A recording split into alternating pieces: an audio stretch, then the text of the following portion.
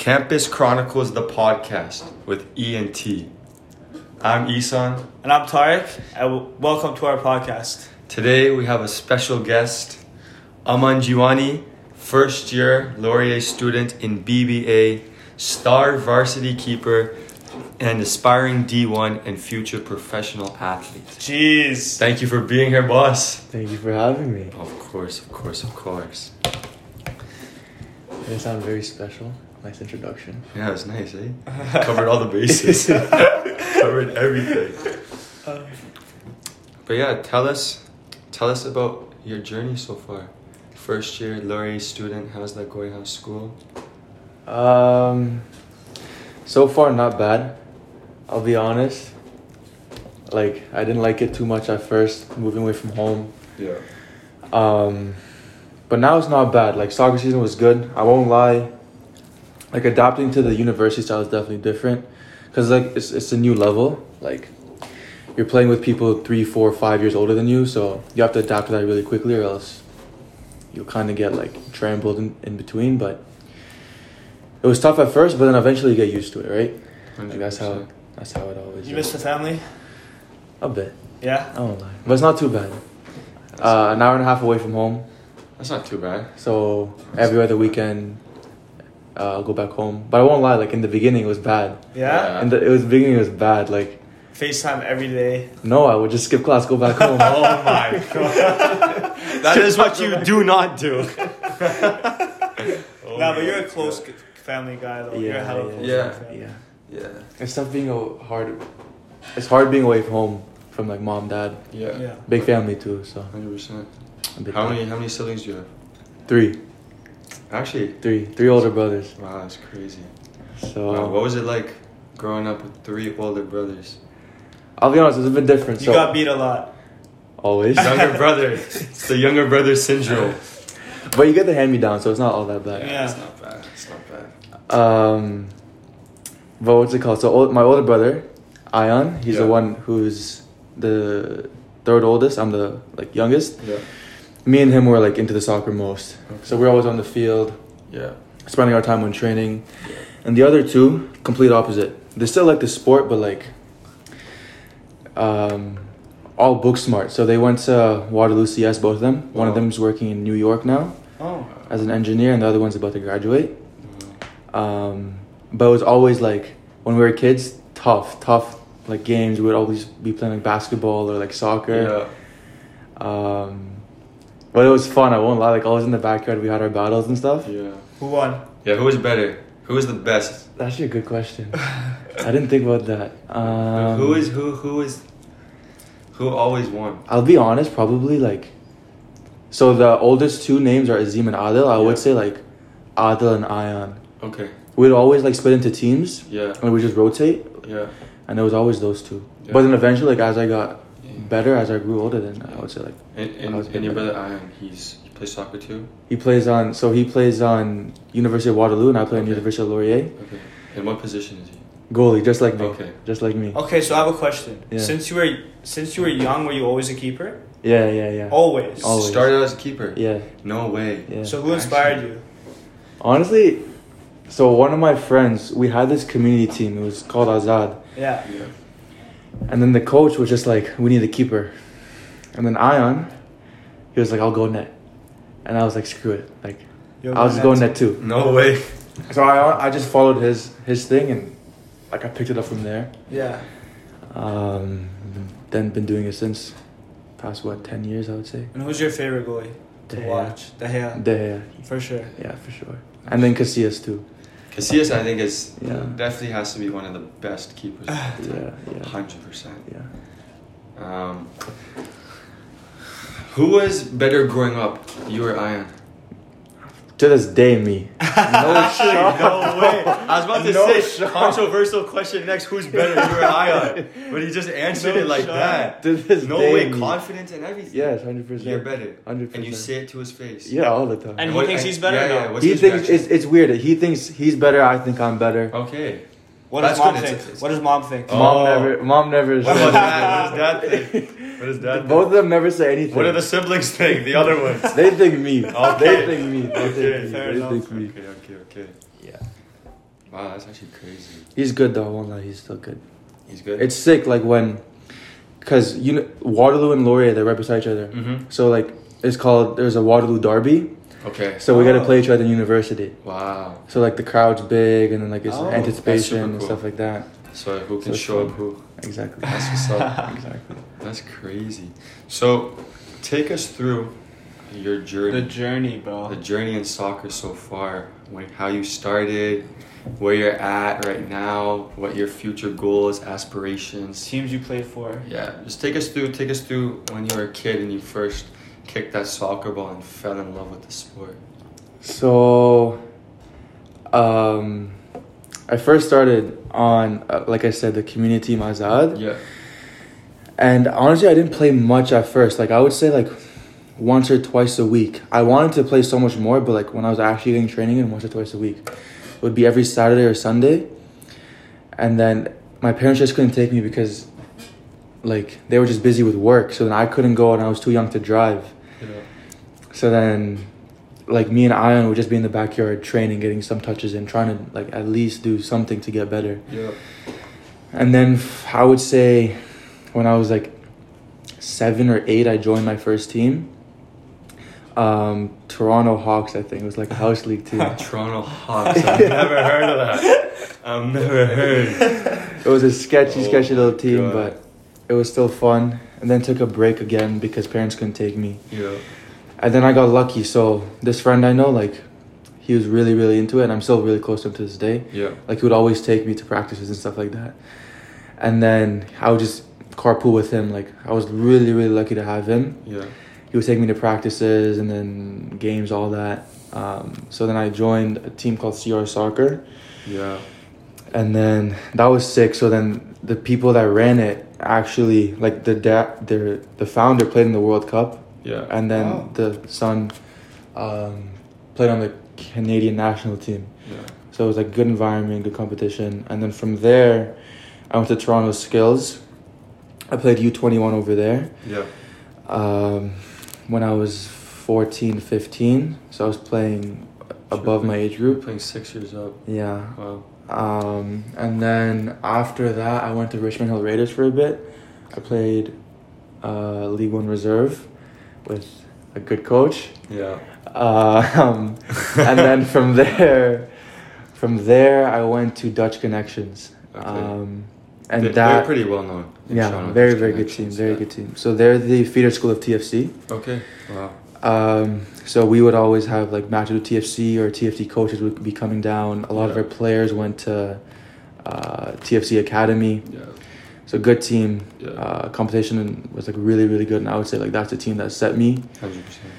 And then from there, I made it onto Laurier. From there I just started wanted to play uni ball. Yeah. I decided like I was good enough. Yeah.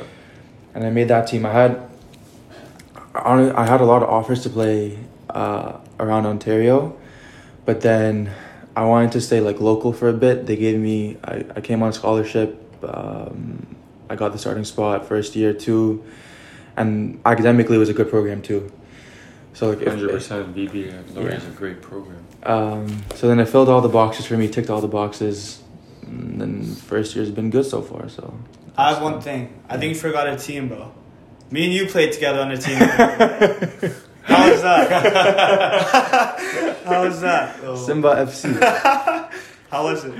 Worst experience of my life. Of course you have to plug his team in there. Of course you have to say it. You had fun though. I had fun, You had fun. but I'm not doing it again. I remember Simba FC. I remember playing against Simba FC. Do you remember what we played you twice? Yeah, right? we don't talk about that. Do you remember what the scores No, were? I don't. I lost my number. I think it was. I lost what my was it, number. like What? 2-1? 3-1? 2-1? 3-1, I think. First game, and second game was what? 5-1? 5-1. I think I scored both games. I think it was- if I'm pretty sure. 3-0-5-0. 3-0-5. 3-0-5-0. Why? So I gave you an extra 2 goals. I think it was 1-1 though. Yeah. I'm not so sure about that. No, we had fun. But that was good. That was fun. So how's playing at Laurier right now? How do you find it? How do you find like the team? How do you find the environment? I'm not sure if like I'm allowed to say this, Okay. but like It's fair. It's I guess keep it's it. You can keep it as like mysterious as you want. If that makes sense. okay. But sure. without like getting into too much. Gotcha, Just like you okay. know what I mean. Like Yeah. keep it surface level. Yeah, like yeah. How you feel, how the experience is. You know what I mean. Experience wise, it's really cool. Like Yeah. when you go to play uni ball, like you get cool facilities, you get treatment all the time. 100%. Like it's a nice experience. Do people look at you differently when you tell them like, "Yo, I'm a varsity player"?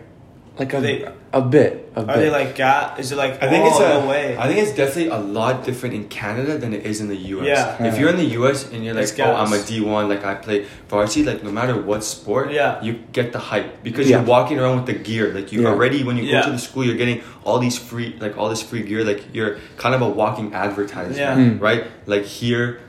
In Canada, like I know in some schools you have to pay not to big. even get the Yeah. like you have to pay a student's athlete fee Yeah. and you have to pay to get like a knapsack or even Right. like a Yeah. like a sweater or whatever, right? So here compared to the US, I feel like It's not. A bit it's very different, and especially like yeah. soccer in Canada, Yeah. it's definitely Yeah. growing. Don't get me wrong, Yeah, it's for definitely sure. growing, but I still think it's not. But like as the big. new people you meet, who's in your program or in your res, whatever, and you're like, "Yo, I play for the varsity team." Is it like, "Oh shit"? Yeah. A lot of the time, it's like it's cool. Like they say, like, oh, that's cool. Like Yeah. they give you like a look, or like Right. it's like, oh, Yeah. like, oh, I met a Yeah. varsity athlete. Yeah. Like it's a nice acknowledgement.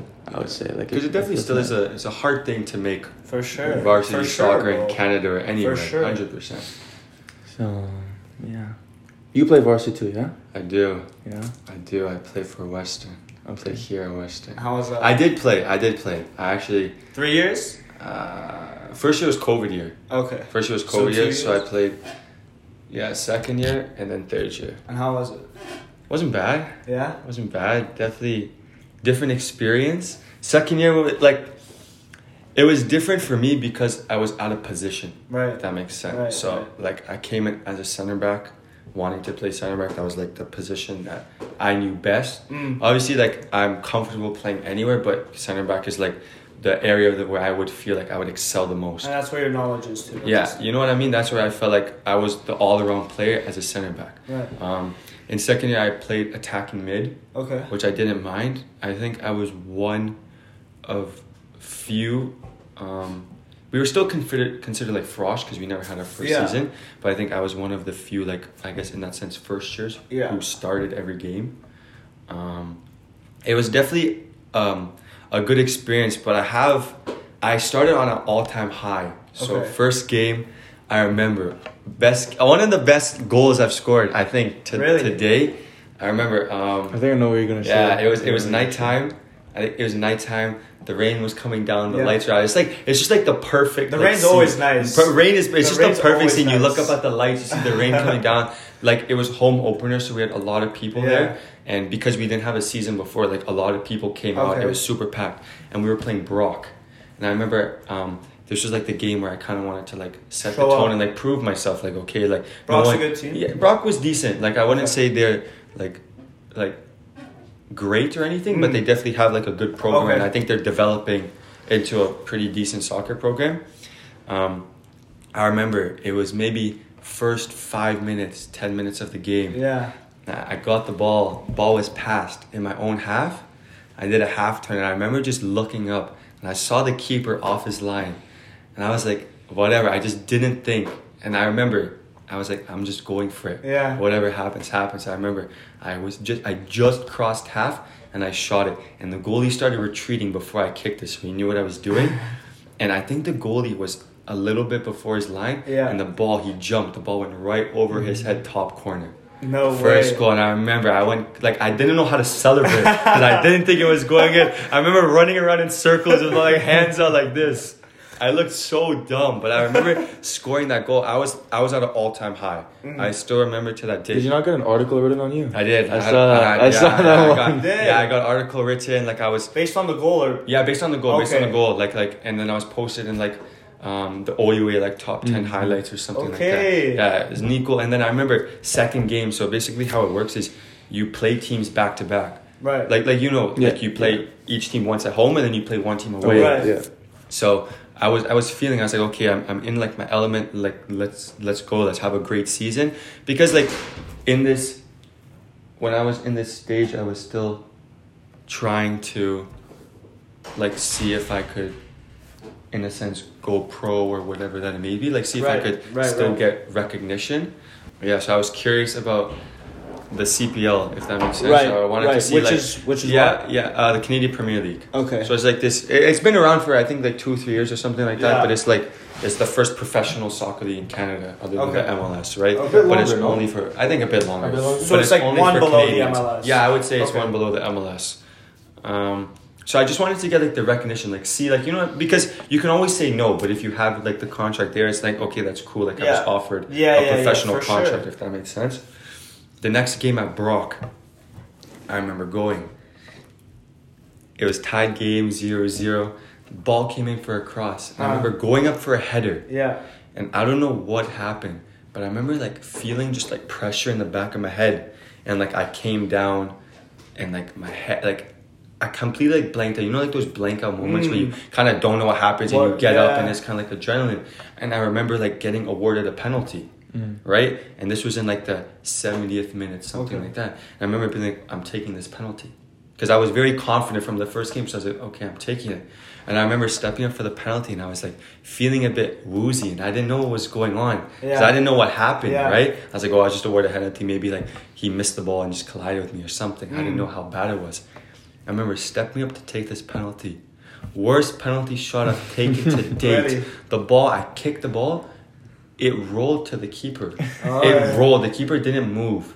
He just dove. He didn't even dive. He basically just picked up my ball, looked at me like I was an idiot, and then rolled it away. And I'm standing there like, what just happened? And my coach is looking at me like, what is wrong with this kid? My teammates are looking at me like, this guy, bro. Like, it was bad. And I remember I came off and they did a concussion check. And they asked me, they were like, when is your birthday? What day is it today? And I couldn't tell them. I did not know anything that was going on. And I remember I had to come back and I had to get like a concussion test.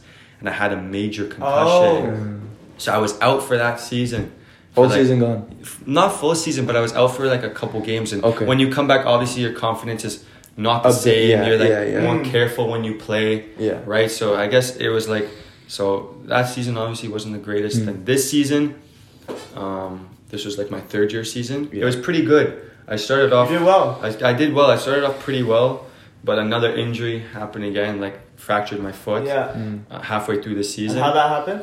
It just happened. It just happened. I can't expose myself on the podcast, but whatchamacallit. Yeah, so I fractured my foot. I was doing something dumb, obviously. You go out at night, it's the Western University experience. Maybe one person jumps on your foot. It's okay. Stuff happens. You live and you learn. But so before that happened, I think I don't know how many games I played. Maybe it was 6 games. But I think I had maybe 10 or 12 points. Something like that. And tell me about the points thing. Because I know that, like, what is it? A fantasy with the players on Western's team? No, so this was like actually like OUA points. Okay, like actual, like season. Actual like. But there is a season, fantasy thing. I mean, like some people did do the fantasy like team, like they pick certain players and like I was number 1 pick, but it's okay, man. It's okay.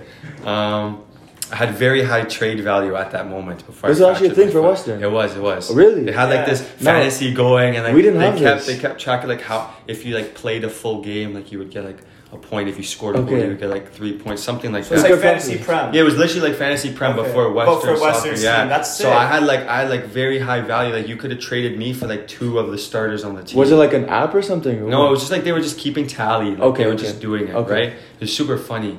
But yeah, before then I had like my points were pretty good, and I was like OUA. I was like top 5, I think, in all of OUA at that time for points. So in my head, this was like the season where I was like, okay, let me just like in my head I was already like, this is gonna be my last season. So I was like, let me just see how far I can take it. And then when the fracture happened, it was obviously like tough. It was tough, but I was like, I'm just gonna keep playing if it's my last season anyways. Like it is what it is. Yeah. So the second half of the season, I played with fractured foot, and that definitely wasn't the smartest idea. That's for sure. But It was fun. It was fun. And definitely, like, I know you can relate. Like, university soccer is definitely a different experience. Yeah. Definitely unique. Definitely a step up for sure. 100% step up from, like, whatever. Where we played. Yeah, where we played. Then this is like where you find out, like, if players are really serious about this, 100%. right? Like, how bad do you really want it? Exactly. Because, like, I feel like, you know, to a lot of players will, like, talk the talk. That makes sense. Like, a lot of players will say, oh, I grind, I put in this effort, I do all this. But when you get to the university level, you can... Really players will differentiate themselves from the players who just talk than the players who actually walk the walk. Yeah. But definitely good experience. You came to How was it watching? I came to one game. How is it? Because I've never experienced like how is it watching like a university game from the stands? Because obviously like you watch Prem, you watch Pro, you watch MLS. Yeah. How is it watching Do you think we're university good? soccer? You think we're good? Are we like how or is it like watching house? Nah, okay, I'm not gonna lie, bro. It looked a mess. That one. Yeah, no, 100%. It did, but I saw your goal though. Yeah, I saw your goal. I swear you scored every game. I was scoring every game. You were scoring every game. I was scoring goal game. I was on like a goal streak for like 4 or 6 games. Alright, so I always had a question though. Because whenever I saw you, we've known each other for a while. Yeah. Every time I saw you play, you were up, you were forward. Yes. You were always scoring goals. But your best position is center back. Yeah. So how did you become a center back? Okay, I want to know that. Initially, I was a winger. Yeah. Started out as a winger. And that's what I've seen. Yeah. Favorite player was Neymar. So I was like have the boots too. Yeah, I would copy hairstyle, done. He gets one, I'm getting it next day. I'm going straight to my barber. But my barber was my dad's barber. And like, sorry if you're listening, but like he's bald. So imagine what he did to my head. Okay? So it was a madness. It was mad. It was not good. So I would get the haircut and then whatever like cleats that he had, I would wear. Favorite player, that was the only videos I would watch, only Neymar highlights. Okay. So like I would try to emulate how he played, right? Neymar also plays with like this little cocky attitude, like in a sense, like he has confidence, but sometimes back in the day when I was watching, it would come off as cocky, right? So I guess as a little kid who like watches and interprets, you kind of develop that cocky mentality too, which definitely wasn't the greatest thing to develop. Right. That makes sense. When I started as winger, I would always want the ball.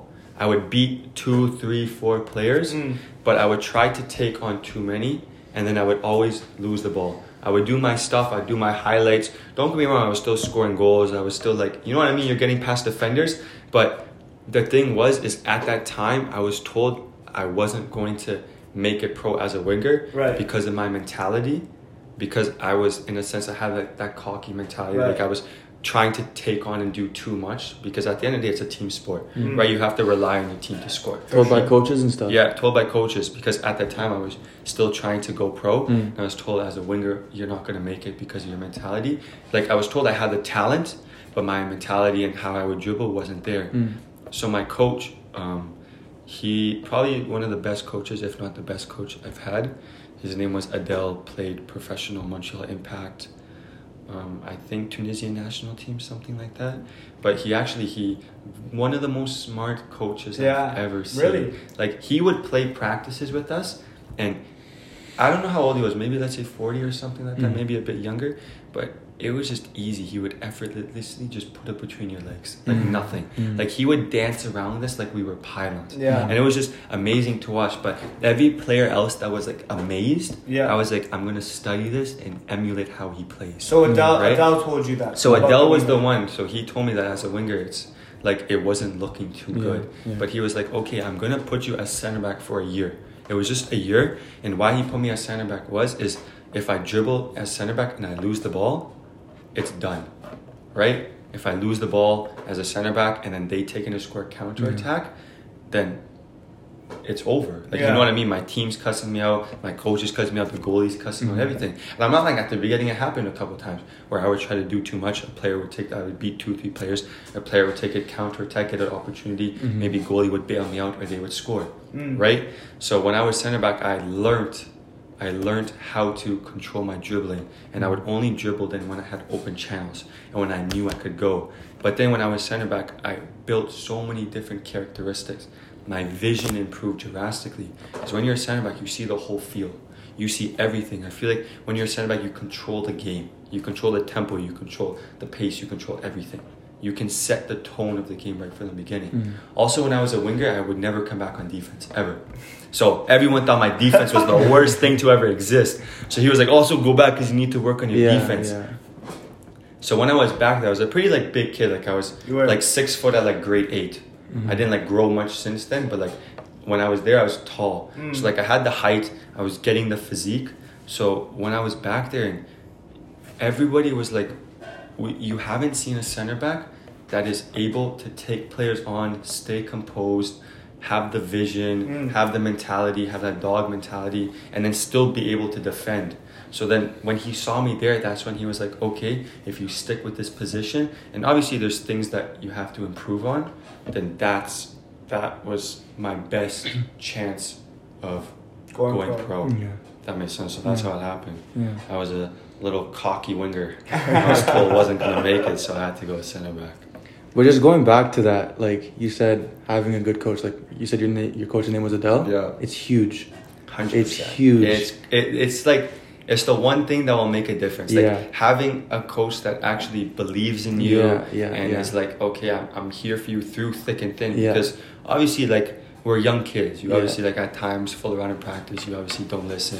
You obviously sometimes make a mess of stuff. But having a coach that actually believes in you is a game changer. Honestly, it is. I'll tell you, like, so when I was on Richmond Hill, I had a good coach. I'll be honest. He coaches uni right now, but when I joined Dutch, like, this coach changed my life. His name is Zico. He played on Moroccan national team. He played on Lille in France. Yeah. Then he played pro in Qatar for a bit. And like everything that he did to this day, like, he completely changed my mentality. Yeah. Like the way like you approach like the game, like you as a person too. Like it because he made it, he tells you honestly like what you need to do, and he won't like lie to you. Yeah. Like he won't bullshit you like what you need to do. Like what needs to be done, he'll tell you what needs to be done. Like it's huge because, like, if we're being honest, when you get to the next level, coaches will care about you, but they expect you to have the job done. 100%. Right? 100%. Like when you reach the next level, they expect you to have the little things tuned down, and coaches aren't going to baby feed you anymore. But let's talk about that for a second. The next level and what it takes to get there. Because I feel like every kid, I think we all can know, every kid who plays soccer, 100%. Your dream is one thing. 100%. It's just to go pro. And I think a lot of people we grew up with as well, everyone, like, we just surrounded ourselves with kids that wanted to just go pro. 100%. Just play soccer, bro. 100%. And I think it's definitely a hard route, very, in a sense, lonely route to go down on. I feel like a lot of people don't understand that actual like work and sacrifice. No. And I think a lot of people always say, I want to go pro. Yeah. But not even just saying, but I don't think a lot of people believe that 100%. They're going to, personally, I did not. I would always say, I want to go pro. I want to play for Man U. I want to score in the World Cup. Yeah. But I never believed I would do it. Ever.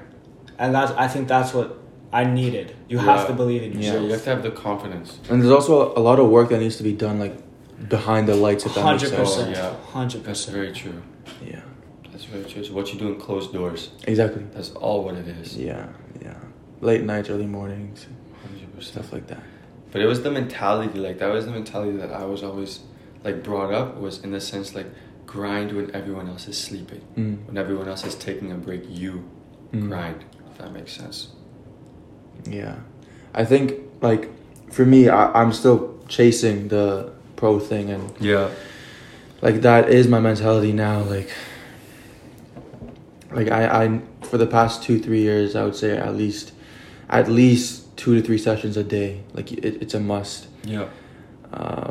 Because there's kids, like, for people like who want to understand this, going pro, it's so difficult. Like you said, everyone 100%. Wants to go.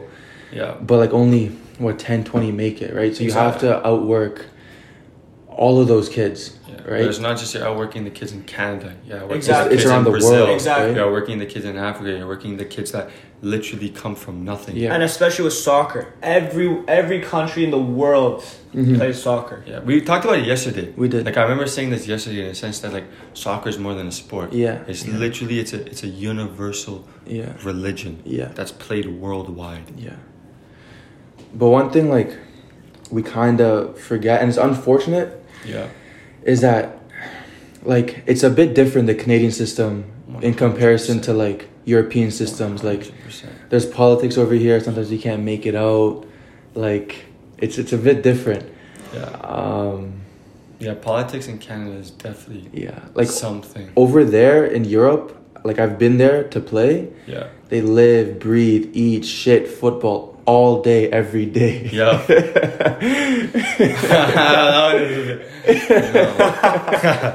But it's true though. It's true, 100%. They do. No, that's their life. It's their life because they don't have anything else. In a sense, there's no backup. Whereas here, you have like your parents' business to fall back on. Do you know what I mean? Yeah. Like we have, I feel like very first world problems when it comes to like our mentality, and obviously not everyone is the same. But you know what I mean? I feel like definitely growing up in Canada, we're very lucky. We're very fortunate to be growing up in a country like this. But I feel like that also comes with its challenges as well, if that makes sense, with mentality. Because I feel like a lot of people... It doesn't harden you. Yeah, I feel like when a lot of people, they come here, we're very complacent. Yeah. Right? Because I know like all of our parents came as refugees, right? Came from Africa or wherever else they came from. And we always hear our parents' stories. They came here with nothing. Literally nothing. Maybe 5 suitcases and no money. And all our parents are doing like well for themselves, inshallah, which is good.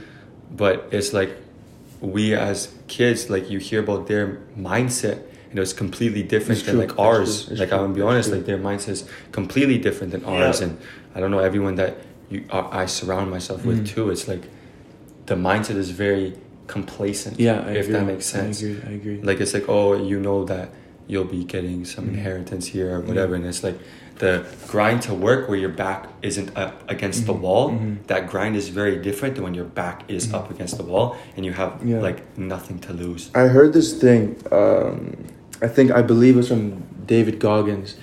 He said it's very easy to be successful nowadays only because the people who you're competing with now are soft. 100%. Lazy too. Right. 100%. Like you just said, people are complacent and like no one really wants to work unless you like it's rare to come across. I would say before you had to do it because that's the circumstances that were put upon you. You had to make it up. 100%. That's true. Now it's like you don't have to work. You don't have to get a 9-to-5 job. You don't have to do this. You don't even have to go to university. Exactly. Bro. You can do whatever you want now. It's a very different world. Very different world that we are living in. It's gonna keep changing. That's for sure. But back to what you were saying before about, you brought up a good point about politics in Canada.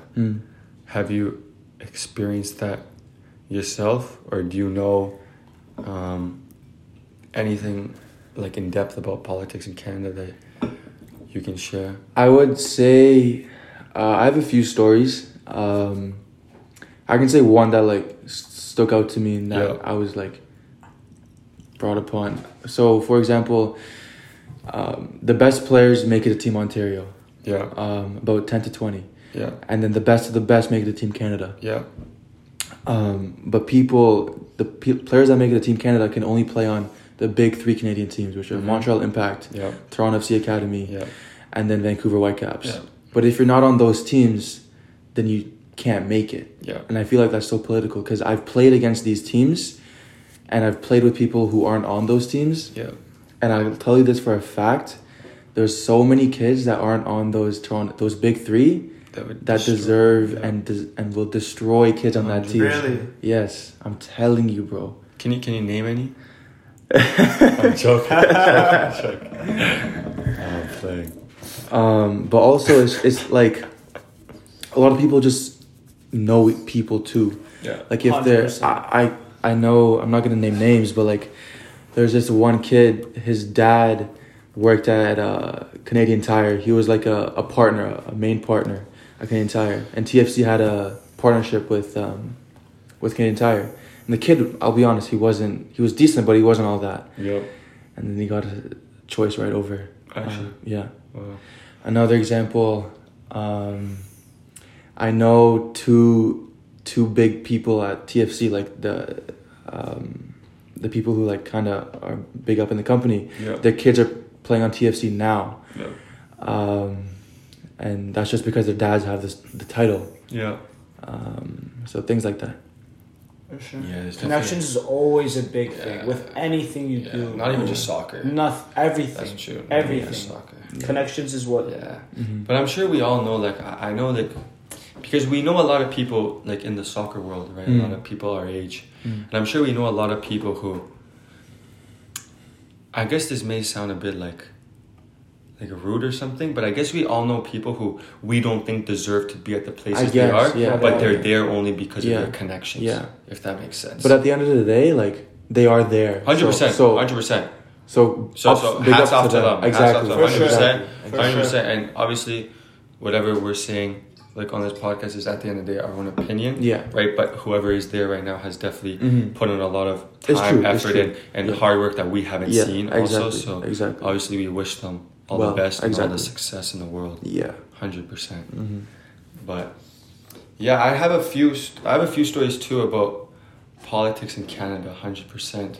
And I guess just like, I guess I'm gonna talk about my journey quick of trying to become pro. Go on. So started playing soccer obviously like young age, 4 years old. Yeah. Grew up like, that's the sport my dad put me in. That was the sport I was sticking with. He tried to make it pro, almost did, had bad injury, and obviously like you want to carry that legacy in your kids, right? Growing up, I played SAC, so I played on USC Academy. Okay. Growing up, it was a pretty big academy when I started, but a lot of the coaches and things went away. And then after that, when I played there until I was 15, and then 15 I went straight to League One.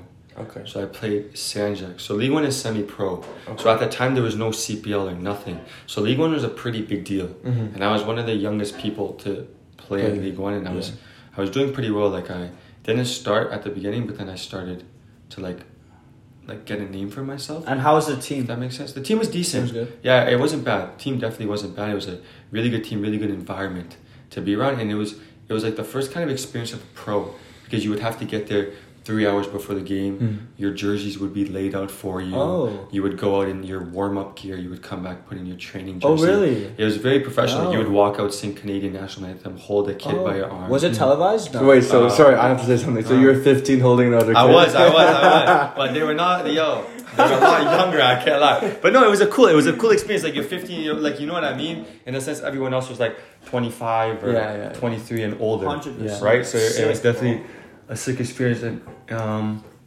then when I was 15, I went to the open trials for the CPL. Okay. There were 300 people there. Wow. And I think everyone varied in age, but I think majority were like from 23 to 28. Okay. Something like that. And I remember after the first day, they cut half. After that, they cut half again. And then they keep cutting until there's one final game of just 22 players. It's like 11 versus 11. Okay. And I remember I went with some of my friends, and I made it all the way to the end, to the 11 versus 11. I remember I did very well, and the coaches came and they talked to me, and they obviously liked what they saw, and they found out that I was 15. Yeah. And they're all like very shocked. It's very different because obviously at 15 you can't sign pro. No. Right? And there's obviously like, if you sign a developmental contract, there's obviously things that are put in place. Like, I'm sure it's the same if you sign with TFC. Yeah. You can't, I guess, train with outside people. Yeah. I don't know if you can play school soccer or anything like that. There's a lot of like constraints that I felt like were too much, and I think would hinder my actual talent and my development, if that makes sense. So then I continued, and in grade 11 and grade 12 was when I really started to take it serious. Not take it seriously. It was always like I was taking it serious, but I was like, this is my time. Like, I actually, like, in a sense, like, all my coaches believed in me. I made good connections along the way. I didn't realize how hard it was. Like you were saying, I remember my dad telling me, like, if you have the talent, someone will come and find you. And I remember, like, for my whole life, I was like, obviously, like, you've had little trials here, little trials there. Yeah. But I was always like, why haven't anyone like found? If that makes sense. Or like, I'm like, okay, I'm gonna take a chance and just take him. Right? It was obviously like, oh, like, we like you. Oh, you don't have a European passport. Okay, wait till you're 18. Yeah. Stuff like that. Yeah. Right? And then when I was in grade 12, I reached out to all my contacts. I had one final highlight video that I made, which was my best clips. Now I remember I sent them all out. I was like, I have no regrets. Let's see if I get any responses. And then, like, luckily enough, I got some responses from, like, I had teams in Portugal who wanted me to tour Portugal. I had Spain. I had Italy. I had England was getting set up. And my backup was actually, like, MLS. Like, I was going to try out for Montreal Impact and TFC. Right. So I was, like, ready. I was in best shape of my life. And what was the biggest team that was interested? I think it was Valencia. In Spain? Yeah. La Liga? Yeah. That's sick. Yeah. But it was obviously through, like, contacts. It's through people you know, right? Yeah, that's big. That's definitely the whole thing. It's definitely interesting because you thought that, like, you can make it on your own, but it's crazy to think that you actually need someone else to open that door for you. Exactly. For sure. And then once that door is open, it's all you. But the fact that you need that door opened by someone else really, like, opened my eyes to the whole, like, political aspect of soccer. And then in grade 12, I was ready. I was going to take a gap year and I was just going to tour and I was going to be like, okay, let's see how far I can go. Yeah.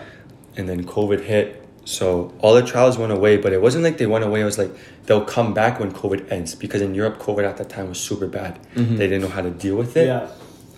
Then in October 10th, the trials came back, and then the second wave of COVID hit. Oh. So at this time, I was still 17. Okay. I turned 18 on October 24, and that's when all the trials that I had went away, because I was told that I'm too old now. Because, like, we know, like, everyone who we see on TV is 18, is playing with the first team.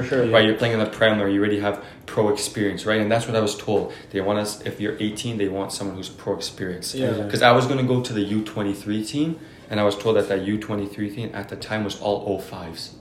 Wow. So it was like, why would they would rather develop an 05 than an 02. Than an 02, right? Which was fair. Right. So then after that, it was definitely like a hard like heartbreak, like breakup. You know what I mean? Like, it was like you work for something your whole life, and it's kind of like, and it just goes taken like away because of your age. 100%. So it was definitely like, it was bad. Didn't touch soccer ball for 8 months.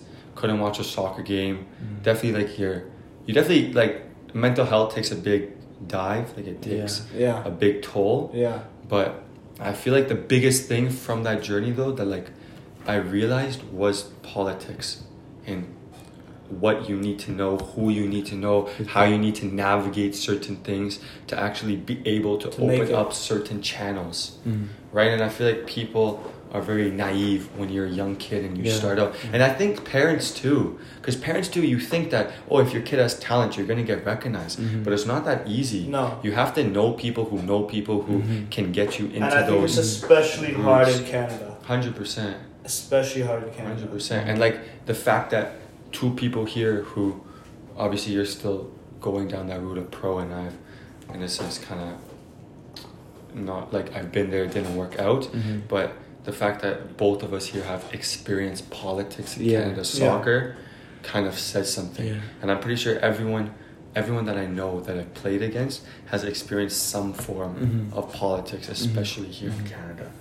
I even see it on the main scale, if I'm being honest. Like, not to, like, get off topic too much, but I just saw this thing from Jordan Heidema on Instagram. Yeah. She, like, the Canadian women's team is, like, protesting with Canada Soccer because they're not getting as much funding. Actually. And they're taking it, like, on Instagram now, and they're trying to take it to court as well. No way. As far, So it's, like, literally the biggest teams, like, the country that represents us is fighting the organization that represents the team. That kind of just speaks for itself. Exactly. That really does speak for itself. I think that's a great way to end that topic. There's nothing more to say than the country is fighting back against the organization that we're in.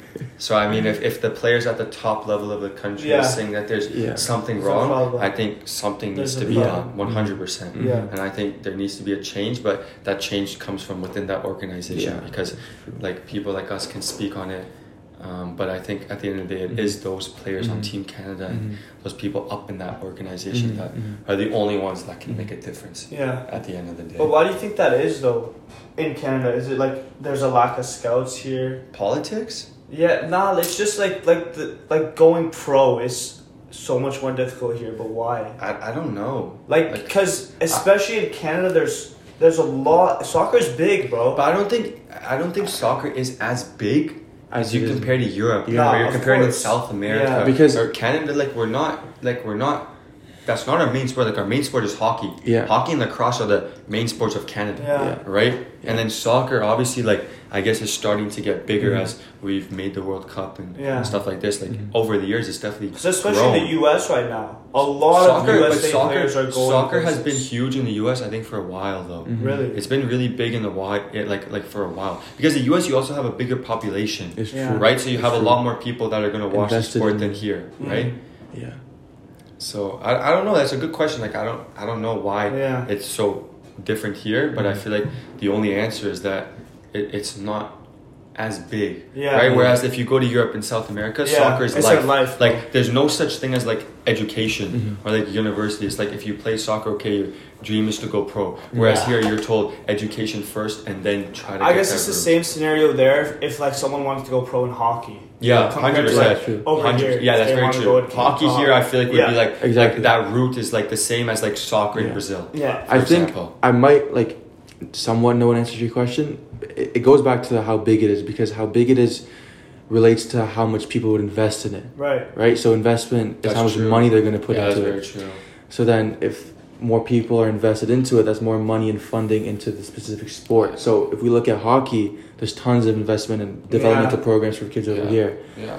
Same thing in Europe. There's so many pathways, academies, and there's a lot more teams in hockey. Exactly. But don't get me wrong though. I think though we are on a pretty good come up. Because I think now with the CPL and everything that Canada is trying to do with soccer, I think in 10 years, if we ran this conversation back, I think we would have a very different conversation with how soccer in Canada is. Hosting the World Cup wouldn't hurt too. 100%. Yeah, that's true. 100%. That is true. Very Almost excited. Gonna be there. Better be. I mean, cheering from the stands. Damn, I should have been there, but it's okay. It's all good. At least one of us made it. Nah, but it is. It's definitely something. That'd be hosting the World Cup would be sick. That'd be a great experience. But I think, when I was talking about my story, I remember saying that when I lost soccer, it took a big toll on my mental health. Right. And I think mental health in athletes is definitely something that is on the come up. It's definitely now a lot more spoken about. You have Bell Let's Talk, then you have athletes who are posting and athletes who are sponsors for all these different mental health. I think LeBron is an ambassador for this mental health wellness kind of yoga app. Yeah. Something like that. So a lot of athletes are getting involved. But I still feel like it's definitely a topic of conversation. 100%. And I was wondering your views. Obviously, how has your mental health been impacted or at all per se with soccer or with sport? I would say again, going to university was a reality check in a sense because you understand that now you're just another player. When you're playing on your academy teams, you're just okay, you're the star guy. But now you're just another player, and how are you gonna benefit the team? Because if you don't benefit the team, they have another player for you, 100%. And you're just it's like you're easily replaced. Exactly. You're easily replaced. It's and simple. Also it's very crazy to think that in the soccer world, you have a numerical value assigned to you. Yeah. When you get professional, you have a number. You're either worth 30 million euros or you're worth $200. Yeah. Right? Yeah. And I feel like that number takes a toll on for the player. Sure. Because if you're assigned, for example, Enzo Fernandez went to Chelsea, 120 million euros. Yeah. If you don't live up to 120 million euros, I feel like that. Also, when you get signed for 120 million euros, you have to hold up to that standard. Everyone's expecting greatness from you. Yeah, it's true. We talked about this yesterday too. You start for Laurier, but the amount of people who would want that role. Yeah. like it can get replaced so easily. Yeah, that's true. Like a lot of the times, the coaches, sometimes this is one practice, right? I think it was mid-season. Yeah. And then I didn't play that well in that practice. Yeah. And then the coach just came up to me. He was pissed off, and he was saying like, "Keep this up, and I don't know what's gonna happen with the scholarship." Oh, those were his words. They threaten like that. Yeah, they do because. So Laurie isn't the school to go to, is from what I'm hearing. I'm just joking. No, I'm not. But but the demands are high, in a sense, sure. Right? Like, definitely. But it's definitely good. It's definitely good. Like I guess in a sense, it like. Some coaches will say that because they want to light a fire under that kid's and butt. It did, though. It did. 100%. It did. But I feel like it also depends on the kid because some kids can take that and like they can twist it in their head and be like, oh, like, okay, now. Like when you're in net, I feel like big thing is confidence. Yeah. Right? And if that plays with your confidence, then you know what I mean? It could definitely mess you up. Do you guys like that pressure, though? As a keeper? Yeah. Or just as players? As a player. Or as a keeper. I feel like in that situation, I did like it. Because for me, it was like, okay, like let me show you what I can do now. Okay. In a sense, like that's the way I take it. It doesn't make your confidence go down. It's like, oh shit, what if my scholarship goes away? No. You're stressing about it. Not really. Not really. Because it's just like, okay, you want to talk to me like that? Let me show you what I can Because do. I feel like in a sense, like he was good enough to get the scholarship. So it's like he knows what standard he's at. And it's like, okay, you don't think I'm here, just watch. Exactly. And I feel like, but that's the mentality you have to have. If you have that mentality of like, you're going to think about what he said and you're going to like stress about it and stuff, then I feel like, I don't know if, obviously some players go through that, but I don't know if like sport is really but self-doubt, your best thing, if that makes sense. Self-doubt will just ruin you. I think 100% it ruins you as a player. You can't. 100%. I think when players, and it kind of goes back to like the mental health topic, it messes up your confidence when you get benched or something like that. Your self-doubt just increases. Am I good enough to be here? 100%. I have an interesting question. Yeah. I know here at Western we don't do this actually. I'm curious if Laurie does it. I feel like they wouldn't, but I know we have like we have like on-field training sessions, we have technical training sessions, you have gym training sessions, but would you feel that it's like it would be beneficial if you ever had like maybe once a week kind of like mental health? Not like mental health training, but let's say just like relaxation, or you kind of do like mindfulness, like meditation with the team or something like that. I actually that's do led think by so. someone. I do think so. Do you think that would like help with like agree. I guess de-stressing of the team? Because like let's say you have a bad performance or something that week, like you personally, would you feel like that would help you with like rejuvenating you and be like, okay, this is a nice reset, I'm good to go, like I think rather so. than doing it on your own? And it would have to especially be away from like your actual coach. Like if there's a person who can who does it for you, who's 100%. Specific for that job, 100%.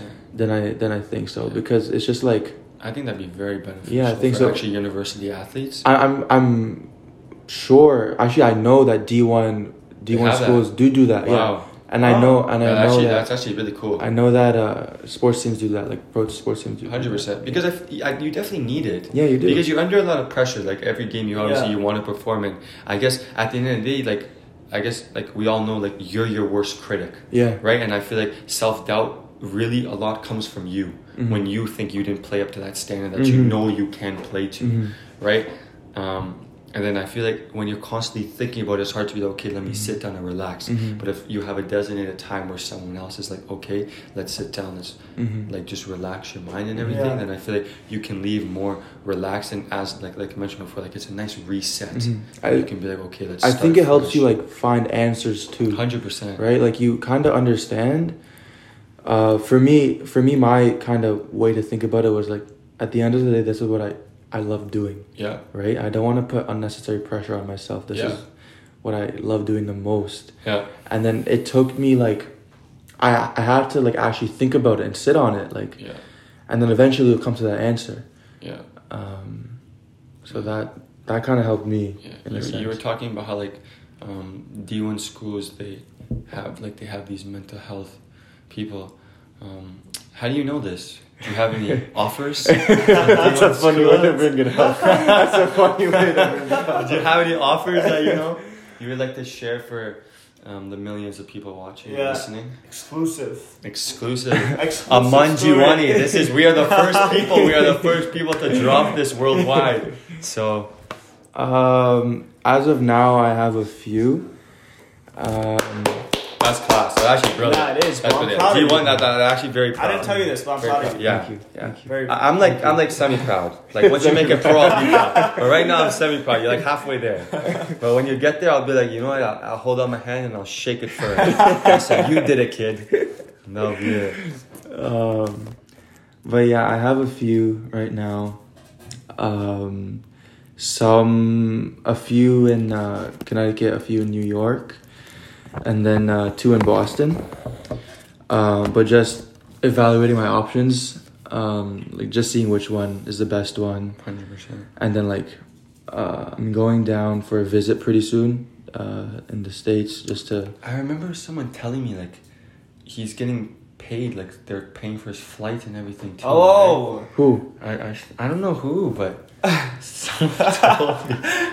someone told me that accommodations. Yeah, accommodations are being provided and everything. Yeah. Wow. Yeah. You're like that's that. Big. You're like that. That's big. Aman Jiwani. Aman's him. D1 varsity star. Aman's him. Wow. And what's the end goal? The end goal is what? End goal. Pro. So. But where? Ideal situation. But ideal, but keep it realistic. Like, where do you think, like, you're like, okay, I've made it D1. Where do you think that, okay, this is where I want to start and this is where I could end up? So, D1, D2, D3, any NCAA platform for soccer leads you to MLS. 100%. So, for me, D1 is the best way to go MLS. 100%. And then I think that could be a opportunity for sure. Yeah. OUA, what Laurier and Western plays in, yeah, is a direct link to CPL once you graduate. 100%. But for me, I'm looking into the MLS. Hopefully. Yeah. What's your ideal team MLS? Where would you want to go? Toronto FC. Actually, really? Montreal Impact. If you could pick, but I'm saying you could pick any team in the MLS, Inter Miami included. Because that's where I'm going. No, that's where I don't know if I'm going into Miami though. I would go there for one reason. David Beckham owns it, which not attracts bare people. Oh, not the girls. That too. He's going just for that. He's going for the Miami. I'm telling you, Messi's gonna end up at Inter Miami. Possibly. And that's crazy. And he's kicking you off. That's the first thing he's doing when he gets there. Because you're gonna come with too many girls to training, and he's kicking you right off. I'm telling you, you're gone. So gone right TFC still. TFC or I've always been a New York fan. Actually, New York. That's big. NYC. The city? Yeah, I love the city. Okay. And you think you'll end MLS? Do you think? Well, of course, if the opportunity presents itself. Do you think you have what it takes to? I'll ask this question, and we'll see what you say. Do you think you have what it takes to make it? Not saying that the MLS is in the big leagues, yeah, but to make it in the big leagues. You know what I'm talking about. You like the Prem, Italy. La Liga, Serie A, like PSG, like Ligue 1. You're in like the top leagues. Do you think you top 5? Yeah. Do you think you have what it takes to make it? I feel like you have to back yourself. Like, you always have to believe that you can do it. 100%. Like, my mentality is, give me anyone and I'll just show them what I can do. Right? So that's crazy because I didn't get a yes or no answer. Yes. Okay. Yeah. That's what you're looking for. So you heard it here. Aman Jiwani, give him 5 years playing Barcelona. All good. What is your dream team? Dream team? Your dream team. You start for which team in the Champions League? Has to be Barcelona. Has to be. Nah, Simba FC. This guy's gonna make his own team. Stop. No, actual dream team. Because I know you're a Man U fan, but is that your dream team? I would say Man U. Yeah. You're telling me you're starting over David De Gea? Oh, that's a hot take. That's a hot take. That's a hot take. Starting over David De Gea. So Prem's ideal. Of course. Okay. I feel like that's any kid's dream, right? Okay, for sure. For sure. So going back to D1, how is like the recruitment process for D1, even for Laurier, like just in general, like how do you find the university recruitment process? So I'll break it down. OUA and D1 are very different. OUA, so I would say there's about 40 to 50 teams that you can play on. And then for me, I feel like anyone just listening, like it's very important to have an agent or just know people. Okay. So I knew a few people that their coaches were also coaching university teams, or the university coaches were coaches of League One teams that I played on. Yep. So I already had the connection. But for me, for Laurier, my agent just got that for me. Yeah. And then I like that. And that's how I joined Laurier, sorry. But D1 is completely different. Okay. So I just signed up with another agency. It's called OPSM. Okay. And then they kind of helped me through that. But then it's much more tougher. So I had to send over 200 emails. I sent an email to every single D1 school. Wow. It took me like hours on hours and hours. Yeah. And some of them don't respond. Some of them do respond. Yeah. Some of them want you to come down. Some of them don't. But then only like because it's D1 and so many people are invested into it, you have to be improved by like all the coaches, which are like 6, 7, 8 coaches. Okay. And then there's also like the whole manager of like the soccer and the school soccer program. Mm-hmm. And they definitely look at academics too. And of course academics too. So the offers I've gotten so far, it wasn't like it came right away like as an OUA. The OUA, like in Laurier or the other offers I got, they saw me and they knew me and they gave me the offer. Over here, they looked at me for like, some were like 3 weeks, some were like a month and a half. But yeah, it's a lot more rigorous. Exactly. It's very rare for you to get like an offer like right away, unless they already know who you are. Yeah, but that's why I guess in a sense D1 is better. Exactly. The older way. That's for sure. Mm-hmm. Do you feel though that it's, I guess for the people listening who, I guess, are like hearing our journeys, our stories, and who want to pursue, like let's say they want to go OUA soccer or D1.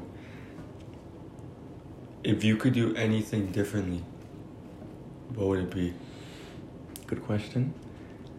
Like even in terms of like getting in touch with the coaches and stuff like that, because I know myself, like when pro didn't work out and I was like, okay, I have to come to university, and I applied late. I remember like I emailed all the coaches and I emailed them multiple times, and you don't really get a response. You don't. Like I find it very difficult. Like I don't know. Like I know all the coaches, they say, oh, we're out recruiting and we're doing all this stuff, but like I haven't seen any of them. Maybe I'm at the wrong places at the wrong time. Yeah.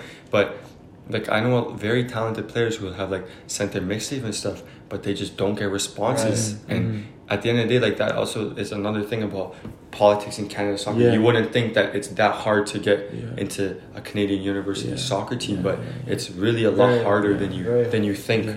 So like back to what you said, it really is about who you know at the end of the day to help you open that door. But what I would say to answer your question is just, a lot of people think they have time. But when the deadline comes, you understand you really don't. Yeah. So then I would say like when you're like 16, 17, this is a thing that I learned.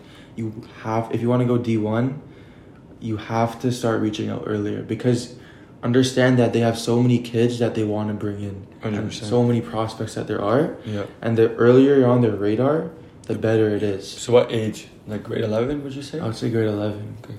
That's what I was going to say too. Yeah. Because you can even go to like their ID camps, because I know a lot of teams have ID camps, and in grade 11, even if they recognize you or something, and let's say they like you, they'll keep an eye on you, or they can even offer you a spot then. But then also when they already have an eye on you and you come back in grade 12, you're already known to them, whereas everyone else is an unknown statistic, right? So you kind of have that advantage already when you go back, that they've seen you play. Yeah. Right? So like, oh, I know this kid before. Yeah. Oh, he performed well. Let's see how he does now. Yeah. Also in a year, you're going to improve. I agree. Right? Yeah. So. But. yeah. I think we covered a good amount. I think that was a great first pod. I think we covered everything that we wanted to cover. Definitely talked about a lot of soccer. That's for true. Sure. That's true. But many more topics to come. 100%. Not just soccer. 100%. A lot. We'll definitely get into Western University. We'll get into the party life. I remember when I came to Western, I heard it was great party school. I'm not gonna lie, like I guess there's some controversial debates on if it lives up to the hype. Definitely get into that. Get into Ivy if the tuition and I guess what you pay for the networking is it worth it? A lot of different topics that we'll definitely be talking about, and you hear it firsthand from university students. Wow. I think we'll post weekly. Yeah, definitely. 100% we'll post once a week. I am not sure if the days will be consistent, but we're definitely gonna upload once a week, and we're gonna have a different guest on every week or every other week. Sometimes it'll just be me and Tarek chopping it up about what's going on that week or stuff that's going on in the world, whatever that's going on. Almost as if that wasn't scripted. Wasn't scripted. Can't lie, wasn't scripted. It was not scripted, that's for sure. How'd you like it though? It was good. Yeah? You're gonna come back for sure. Thank you. Yeah, but at the end of the day, we obviously wish you best of luck, 100%, and whatever you do in D1. And obviously at the end of the day, I know we both hope that, like, we expect big things. You know what I mean? You have the talent. You definitely have. Journey's just starting. Yeah, mentality. Sure. Like, big things are coming. So, good luck and appreciate you coming on the first ever podcast. Yeah, big things coming for all of us. 100%. Soon time. But yeah. I hope you have a great trip. Yeah. Thank good you. luck. It's great having you on the podcast. Yeah. Campus Chronicles out. Peace.